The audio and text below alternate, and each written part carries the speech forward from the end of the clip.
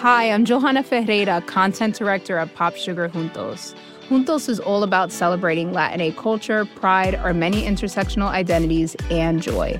Thanks to support from Prime, there's so much to get into over at Juntos this month. From conversations with the Latinx minds behind our favorite new movies and resurrected TV shows, to thoughtful celebrity commentary and exclusive interviews with some of the biggest Latin music artists today. And it doesn't stop there. Get more of the music, movies, and shopping you love on Prime. Whatever you're into, it's on Prime. Visit Amazon.com/Prime to get more of whatever you're into, from streaming to shopping. And get all of our latest coverage at popsugar.com/juntos. Con amor, Johanna. Chapter 15. Dr. Seward's Diary continued. For a while, sheer anger mastered me. It was as if he had, during her life, struck Lucy on the face. I smote the table hard and rose up as I said to him, "Dr. Van Helsing, are you mad?" He raised his head and looked at me, and somehow the tenderness of his face calmed me at once. "Would I were," he said. "Madness were easy to bear compared with truth like this.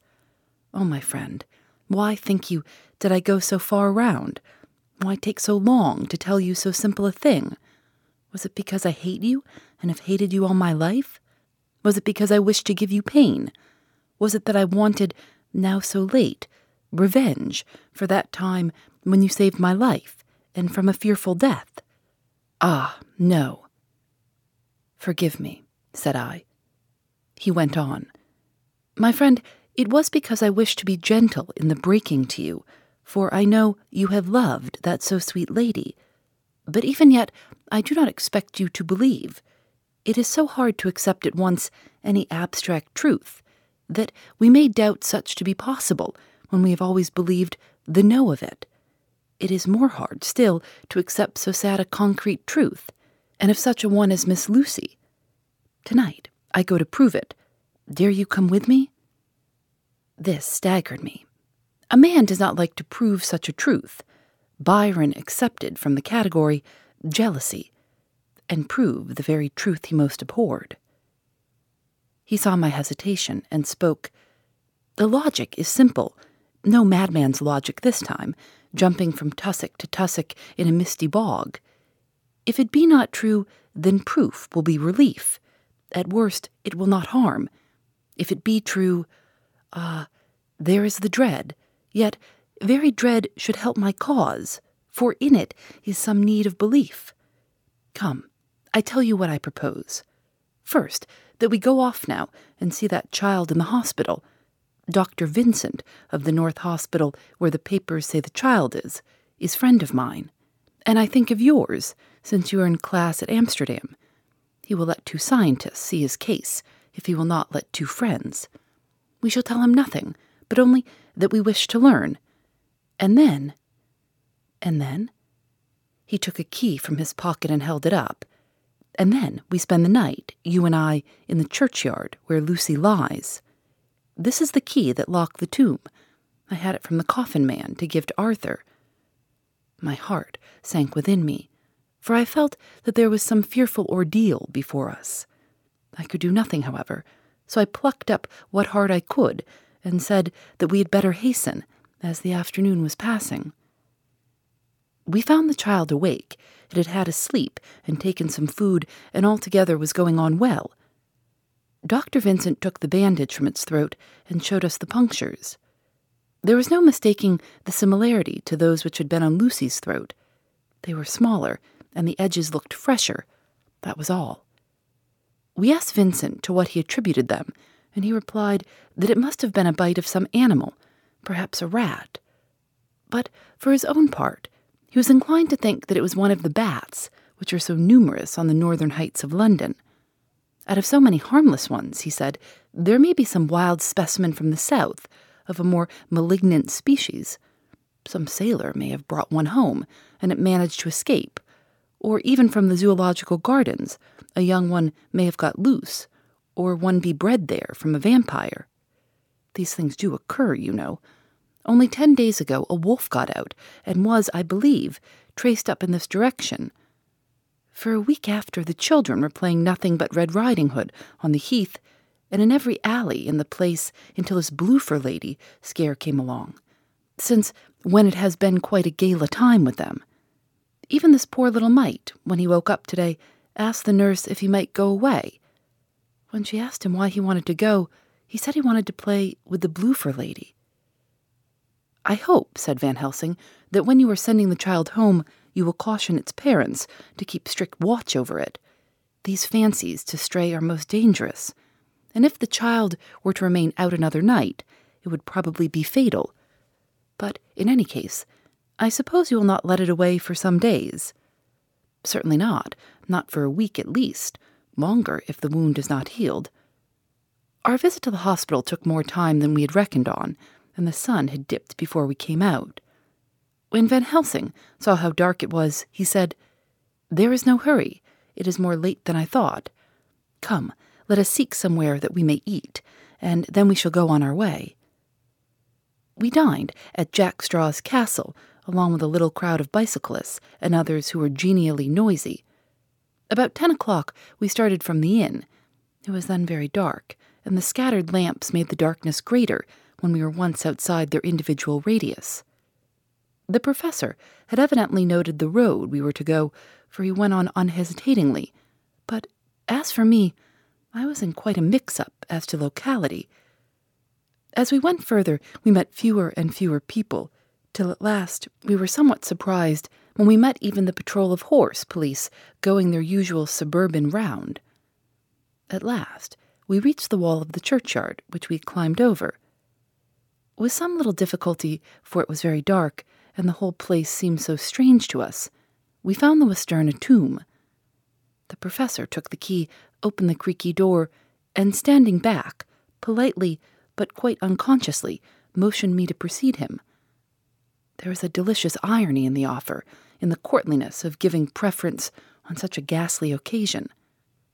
My companion followed me quickly and cautiously drew the door to, after carefully ascertaining that the lock was a falling and not a spring one. In the latter case, we should have been in a bad plight. Then he fumbled in his bag, and taking out a matchbox and a piece of candle, proceeded to make a light.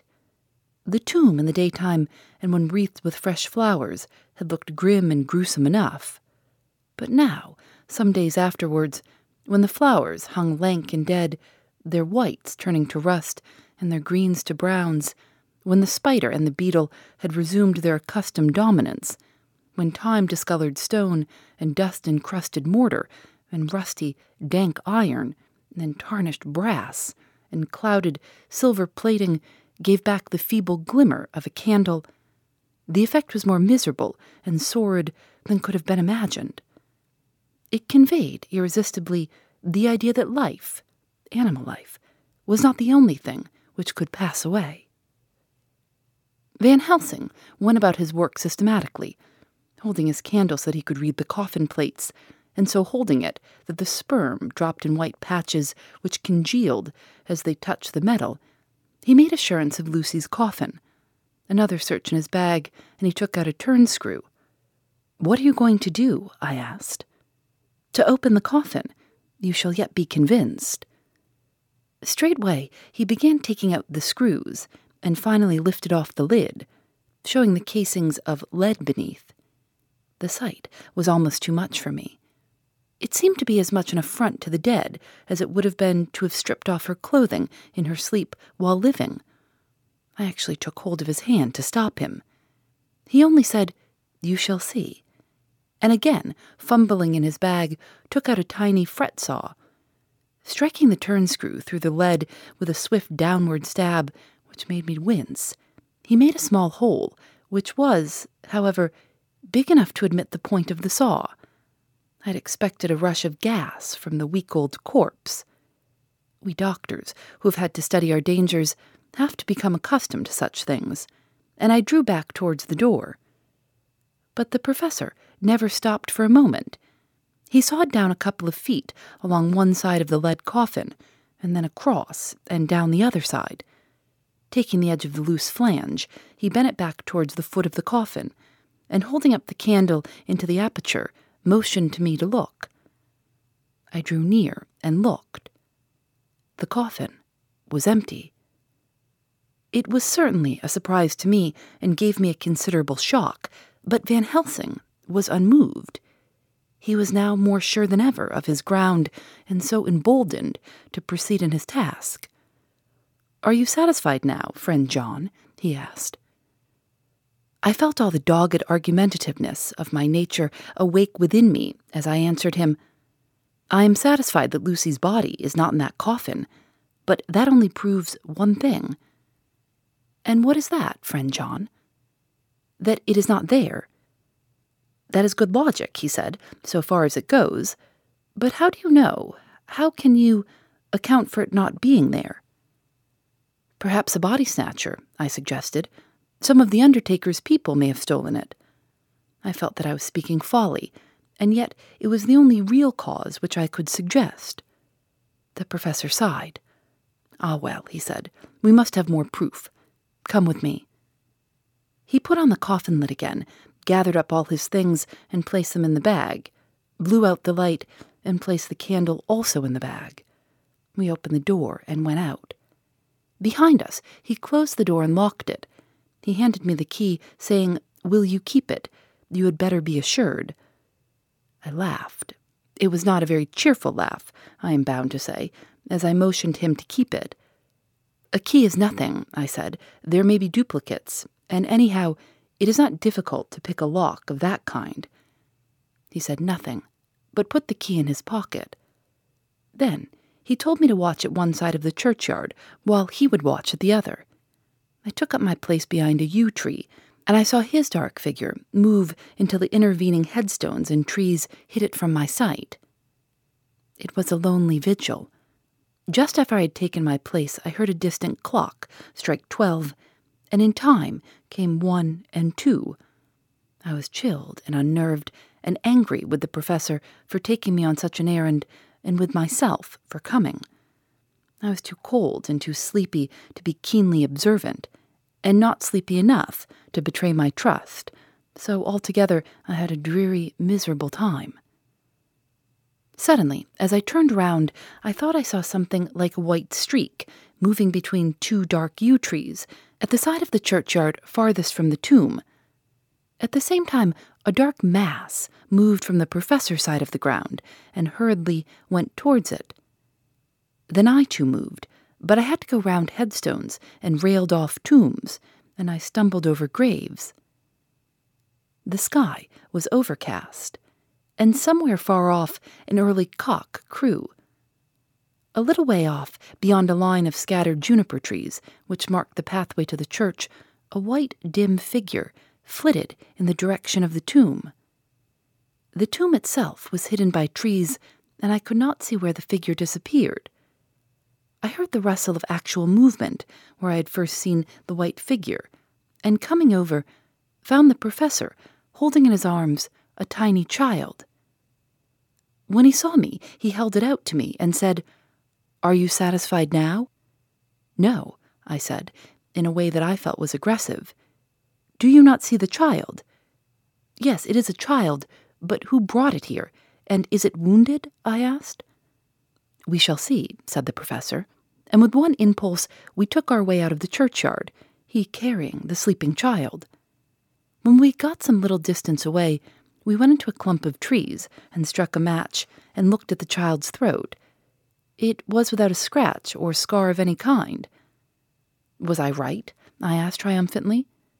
"We were just in time," said the professor thankfully. We had now to decide what we were to do with the child, and so consulted about it. If we were to take it to a police station, we should have to give some account of our movements during the night.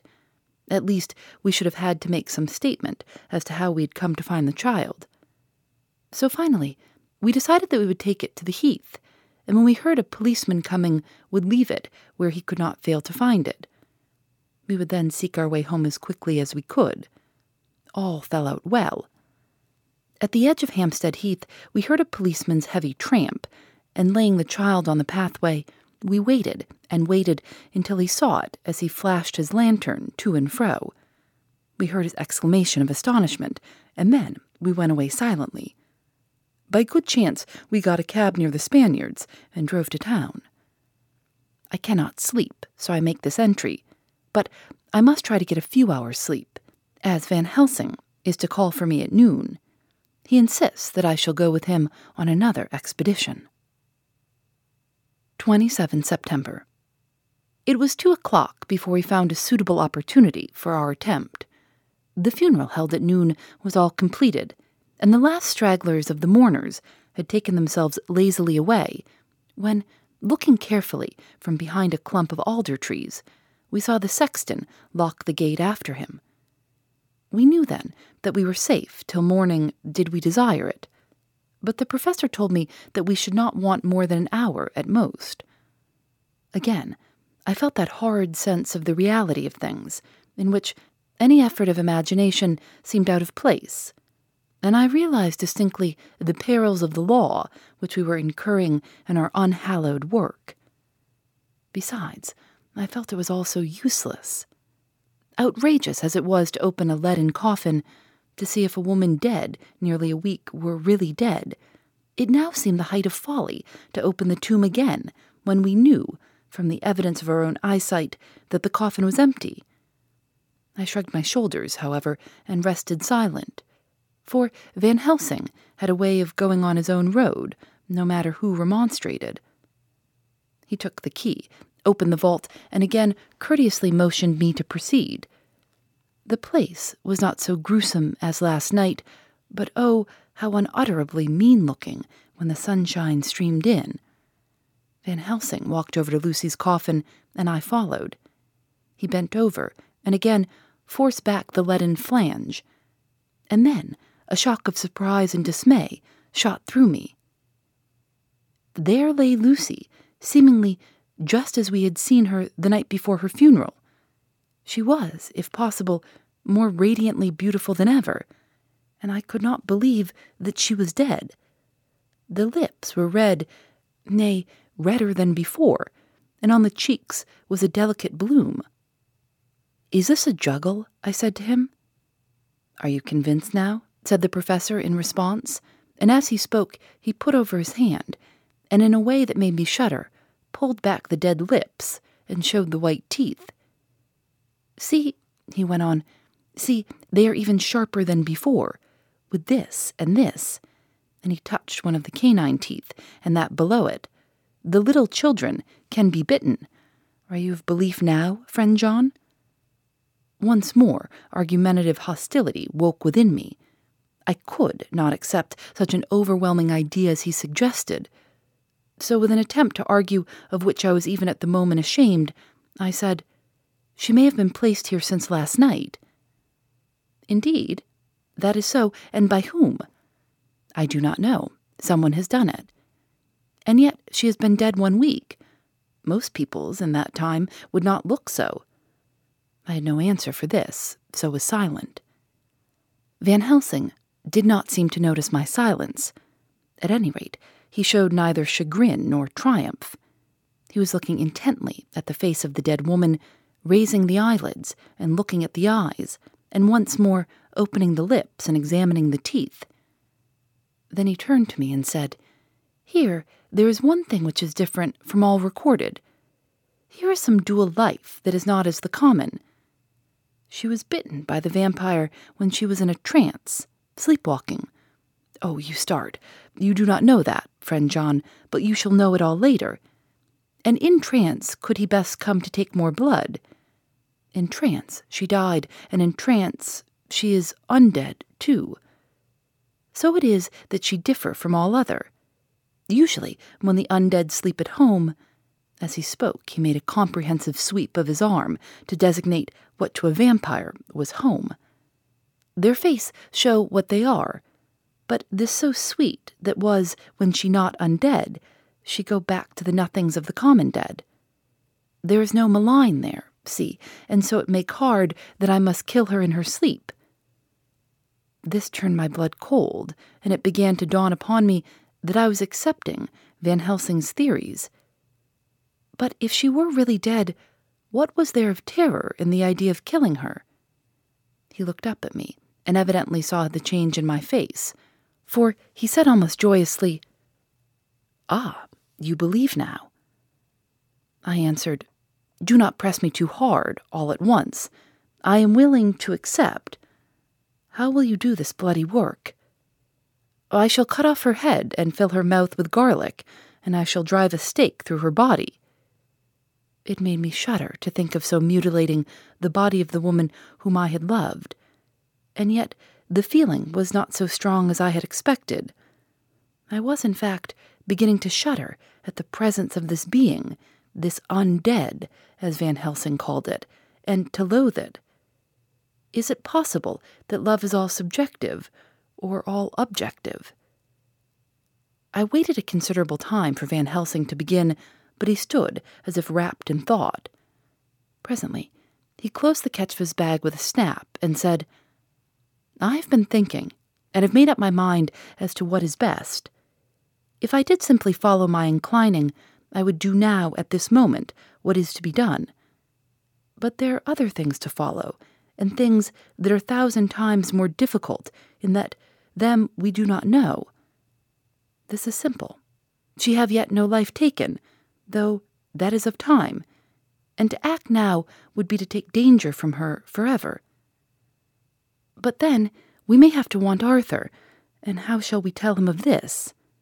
If you, who saw the wounds on Lucy's throat, and saw the wounds so similar on the child's at the hospital, if you, who saw the coffin empty last night and full today, with a woman who have not changed only to be more rose and more beautiful in a whole week, after she die, if you know of this and know of the white figure last night that brought the child to the churchyard, and yet of your own senses you did not believe, how then can I expect Arthur, who know none of those things, to believe? He doubted me when I took him from her kiss when she was dying. I know he has forgiven me, because in some mistaken idea I have done things that prevent him say goodbye as he ought, and he may think that in some more mistaken idea this woman was buried alive, and that, in most mistake of all, we have killed her. He will then argue back that it is we, mistaken ones, that have killed her by our ideas, and so he will be much unhappy always.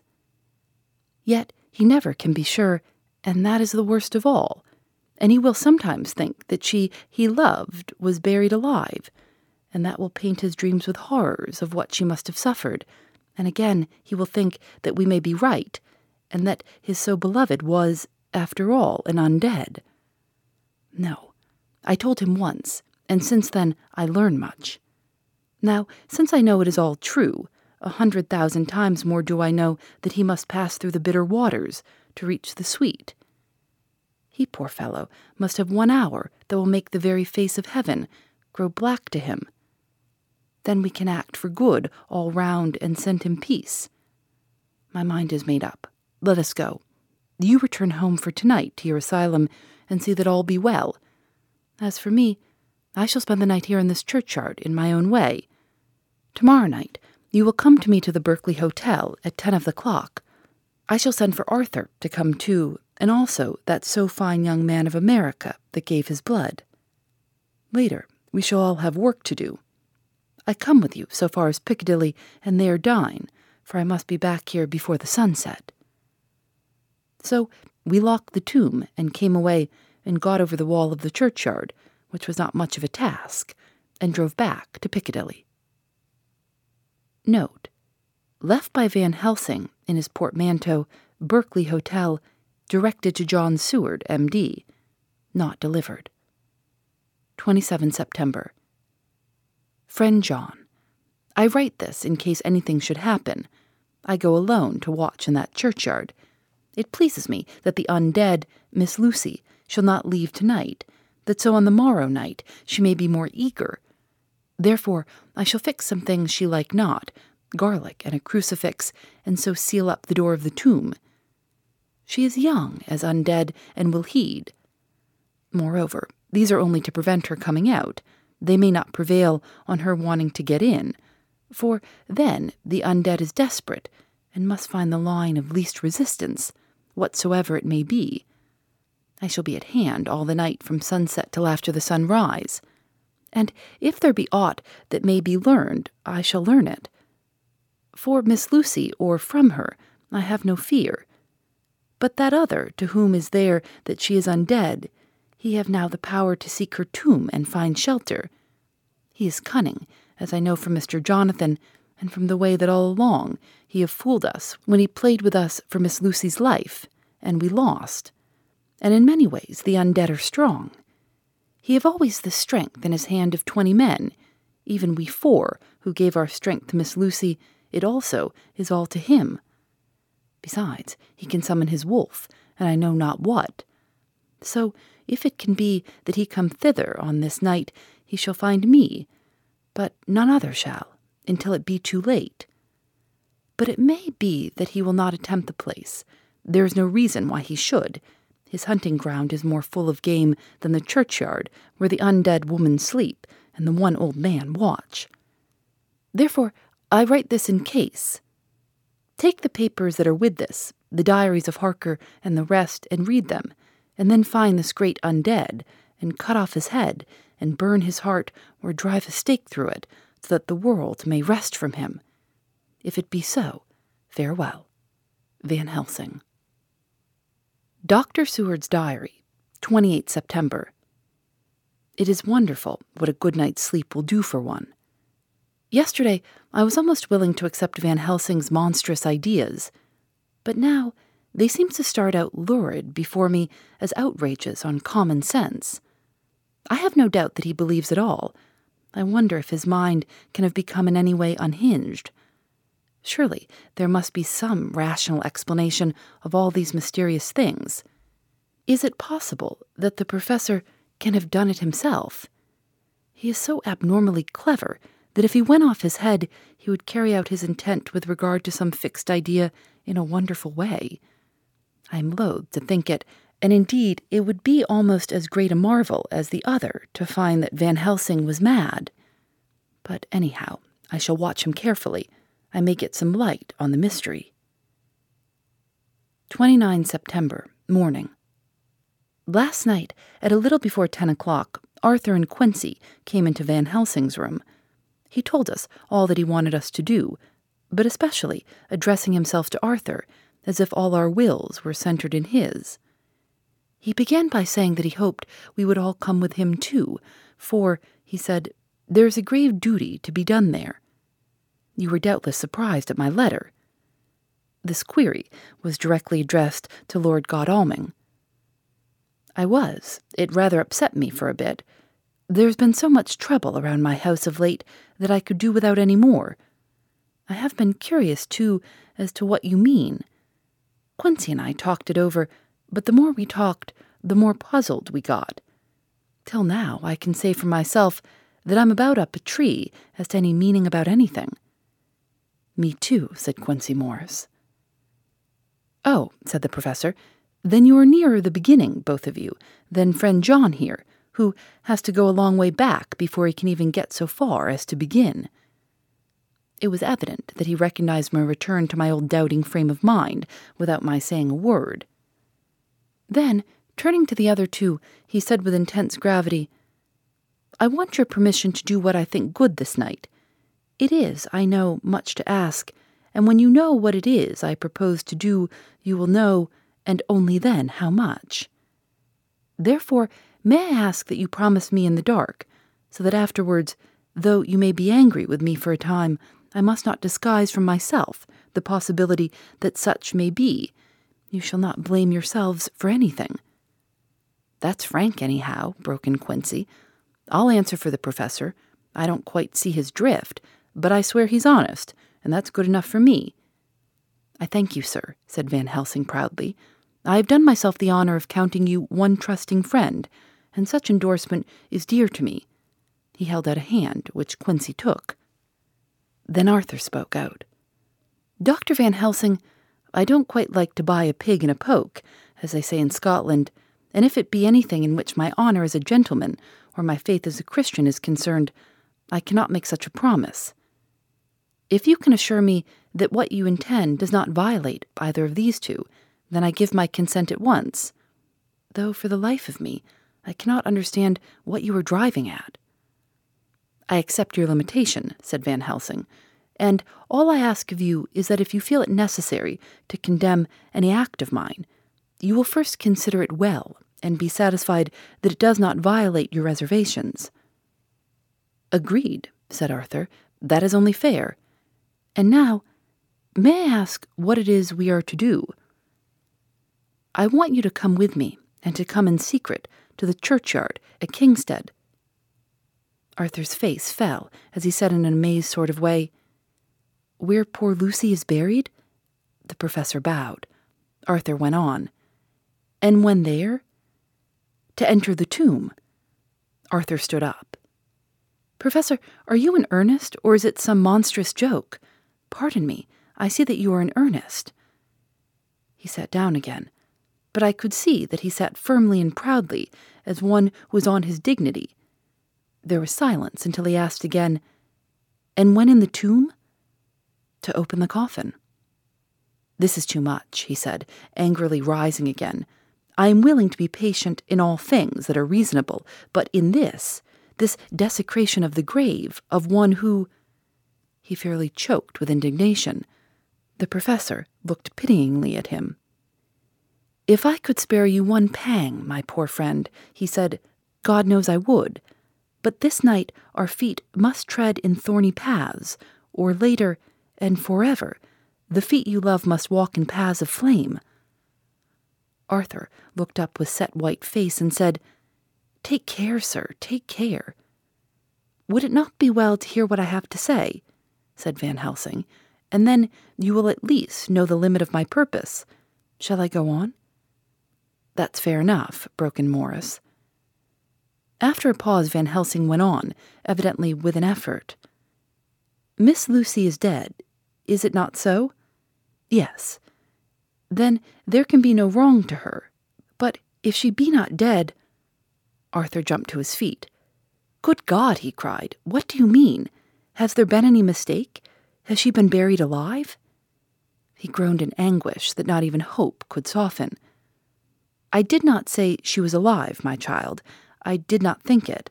I go no further than to say that she might be undead." "Undead? Not alive? What do you mean? Is this all a nightmare, or what is it?" "There are mysteries which men can only guess at, which age by age they may solve only in part. Believe me, we are now on the verge of one. But I have not done. May I cut off the head of dead Miss Lucy?" "Heavens and earth, no!" cried Arthur in a storm of passion. "Not for the whole wide world will I consent to any mutilation of her dead body. Dr. Van Helsing, you try me too far. What have I done to you that you should torture me so? What did that poor sweet girl do that you should want to cast such dishonor on her grave? Are you mad that speak such things, or am I mad to listen to them? Don't dare to think more of such a desecration. I shall not give my consent to anything you do. I have a duty to do in protecting her grave from outrage, and by God, I shall do it." Van Helsing rose up from where he had all the time been seated, and said gravely and sternly, "My Lord Godalming, I, too, have a duty to do. A duty to others, a duty to you, a duty to the dead, and by God, I shall do it. All I ask you now is that you come with me, that you look and listen, and if when later I make the same request, you do not be more eager for its fulfillment even than I am, then I shall do my duty, whatever it may seem to me. And then, to follow of your lordship's wishes, I shall hold myself at your disposal to render an account to you, when and where you will." His voice broke a little, and he went on with a voice full of pity. "But I beseech you, do not go forth in anger with me. In a long life of acts which were often not pleasant to do, and which sometimes did wring my heart, I have never had so heavy a task as now. Believe me, that if the time comes for you to change your mind towards me, one look from you will wipe away all this so sad hour, for I would do what a man can to save you from sorrow. Just think, for why should I give myself so much of labor and of so much of sorrow? I have come here from my own land to do what I can of good, at the first to please my friend John, and then to help a sweet young lady, whom, too, I came to love. For her, I am ashamed to say so much, but I say it in kindness. I gave what you gave, the blood of my veins. I gave it. I, who was not, like you, her lover, but only her physician and her friend. I gave to her my nights and days, before death, after death, and if my death can do her good even now, when she is the dead, undead, she shall have it freely. He said this with a very grave, sweet pride, and Arthur was much affected by it. He took the old man's hand and said in a broken voice, "Oh, it is hard to think of it, and I cannot understand, but at least I shall go with you and wait." Phoebe Reads a Mystery is recorded in the studios of North Carolina Public Radio, WUNC.